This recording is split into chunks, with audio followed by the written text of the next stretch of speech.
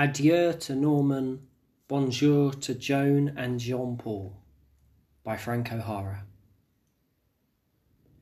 It is 12:10 in New York, and I am wondering if I will finish this in time to meet Norman for lunch. Lunch. I think I'm going crazy, what with my terrible hangover and the weekend coming up at excitement-prone Kenneth Coates. I wish I was staying in town and working on my poems at Jones Studio for a new book by Grove Press, which they will probably not print. But it is good to be several floors up in the dead of night, wondering whether you are any good or not, and the only decision you can make is that you did it. Yesterday, I looked up the Rue Fremicourt on a map and was happy to find it like a bird, flying over Paris, Aix-en-Provence, which unfortunately did not include Seine-et-Oise, which I don't know, as well as a number of other things. And Alan is back talking about God a lot, and Peter is back talking not very much, and Joe has a cold and is not coming to Kenneth's, although he is coming to lunch with Norman. I suspect he is making a distinction. Well, who isn't? I wish I were reeling around Paris instead of reeling around New York. I wish I weren't reeling at all. It is spring, the ice has melted, the Ricard is being poured. We are all happy and young and toothless. It is the same as old age. The only thing to do is simply continue. Is that simple? Yes, it is simple because it is the only thing to do. Can you do it? Yes, you can, because it is the only thing to do. Blue light over the Bois de Boulogne, it continues. The Seine continues. The Louvre stays open. It continues. It hardly closes at all. The Bar Americain continues to be French. De Gaulle continues to be Algerian, as does Camus. Shirley Goldfarb continues to be Shirley Goldfarb, and Jane Hazen continues to be Jane Freilicher, I think. And Erlin Sandler continues to be the balayeur d'artiste. And so do I. Sometimes I think I'm in love with painting.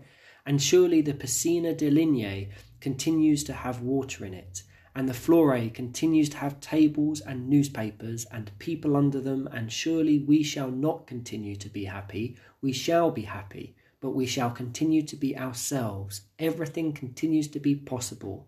René Char, Pierre Revedi, Samuel Beckett, it is possible, isn't it? I love Revedi for saying yes, though I don't believe it.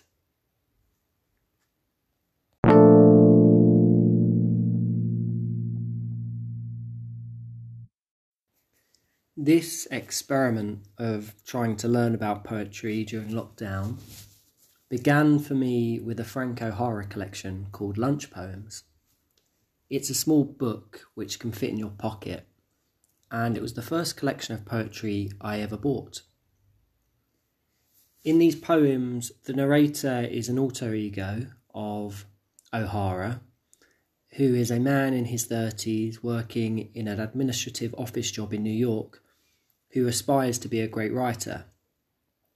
Every day in his lunch hour, he would take a notepad out with him and scribble poems, and these poems evolved into this collection. I really, really like these lunch poems. On the surface, they're quite simple.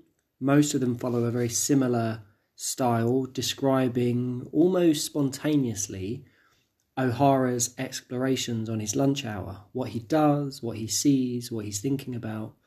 They read almost like a diary entry. I did this, then I did this, then I did this. And this creates this kind of dynamism and spontaneity that I really like. Beneath the chattiness and informality of these poems, though, they're also quite philosophical. He tries to take on these big, ethereal ideas about life and comes to terms with them using specific everyday images and the banal details of his life and his friends. And what this creates is poetry that is both specifically personal to him, but also curiously universal. The poems also seem both distinctly very much of the 1960s in New York and also very current.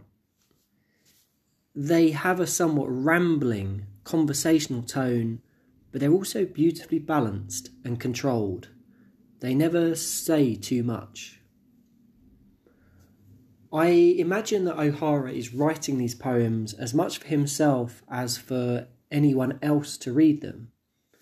The poems become this vehicle for the narrators to escape their boring, unfulfilling office job and try to liberate their distracted mind for 1 hour a day and become deeper connected with their life and their experiences. For me, it's a reminder that while a lot of us talk today about our need to slow down and get perspective and find deeper connection, this isn't a new phenomenon. O'Hara was talking about these same things 60 years ago. In many of my favourite poems in the collection, the narrator takes you on a journey, both a literal journey of his walks through New York and also a metaphorical journey of his search for meaning and creativity amidst the superficiality and noise of New York. They often begin by describing O'Hara's day and surroundings in quite ordinary expository terms, but by the end you have shifted to talking about what's truly on O'Hara's mind, the eternal questions of life and him trying to come to terms with his feelings, his worries, his dreams and his desires. There are lots of poems I could have chosen to show this. I also really like Music and A Step Away From Them and How to Get There. These are all really accessible and interesting examples of O'Hara's style. But I chose this one because I think it demonstrates this dual journey most clearly. The poem starts with the narrator's brain whirring through all the things in his calendar to do. His hyperactive mind rushing through lunch plans, the party at the weekend. But beyond this to-do list, we get these pockets throughout the poem where his underlying insecurities break through and reveal themselves. What emerges is a picture of a man who is living an incredibly full life, full of friends and parties and socialising and trips abroad and book deals, but also a very empty life. This poem demonstrates the narrator trying to reckon with these tensions. He's surrounded by so much, yet is plagued by a feeling of loneliness. He's vulnerable and he feels frightened. There are parts of this poem where I feel the narrator is lying to himself. He says halfway through how we are all young and happy, but then later on he admits that perhaps we are all unhappy. Elsewhere, he claims that escaping New York will provide a solution. He craves the anonymity and pessimism of Europe, but even here he knows that escaping to Paris would merely paper over the cracks and won't heal the insecurities after all. The poem reads, "I wish I were reeling around Paris instead of reeling around New York. I wish I weren't reeling at all." I also love the lines, "We are all happy and young and toothless. It is the same as old age. The only thing to do is simply continue. Is that simple?" Here, O'Hara is trying to be wise beyond his years to show that he has a handle on what's important in life. But even in trying to keep this perspective, he's drowned by doubt. He goes on to say, "It is simple because it is the only thing to do. Can you do it? Yes, you can because it is the only thing to do." In other words, it turns out that his wisdom to just continue and carry on doesn't come from a place of confidence and certainty, but from a place of insecurity and powerlessness. He's not choosing to carry on as the way to live. He's just forced to carry on because he has no other choice. Each time I read this poem, I feel I get deeper into this troubled and conflicted mind, and I find it reassuring. It articulates some of the doubts and uncertainties going on beneath the surface of my conscience too.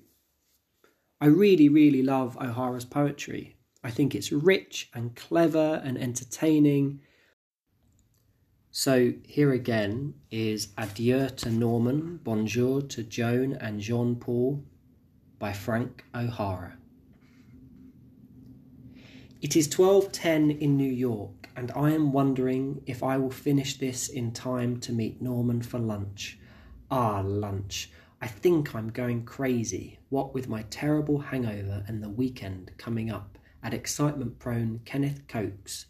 I wish I was staying in town and working on my poems at Jones' studio for a new book by Grove Press, which they probably will not print, but it is good to be several floors up, in the dead of night, wondering whether you are any good or not, and the only decision you can make is that you did it. Yesterday I looked up the Rue Fremicourt on a map and was happy to find it like a bird flying over Paris et environs, which unfortunately did not include Seine-des-Oise, which I don't know, as well as a number of other things. And Alan is back talking about God a lot, and Peter is back not talking very much, and Joe has a cold and is not coming to Kenneth, although he is coming to lunch with Norman. I suspect he is making a distinction. Well, who isn't? I wish I were reeling around Paris instead of reeling around New York. I wish I weren't reeling at all. It is spring. The ice has melted. The Ricard is being poured. We are all happy and young and toothless. It is the same as old age. The only thing to do is simply continue. Is that simple? Yes, it is simple because it is the only thing to do. Can you do it? Yes, you can, because it is the only thing to do. Blue light over the Bois de Boulogne, it continues. The Seine continues. The Louvre stays open, it continues. It hardly closes at all. The Bar Americain continues to be French. De Gaulle continues to be Algerian, as does Camus. Shirley Goldfarb continues to be Shirley Goldfarb, and Jane Hazen continues to be Jane Freilicher, I think. And Irving Sandler continues to be the balayeur d'artiste, and so do I. Sometimes I think I'm in love with painting. And surely the Piscina de Ligne continues to have water in it, and the Flore continues to have tables and newspapers and people under them, and surely we shall not continue to be unhappy, we shall be happy, but we shall continue to be ourselves. Everything continues to be possible. René Char, Pierre Reverdy, Samuel Beckett, it is possible, isn't it? I love Reverdy for saying yes, though I don't believe it.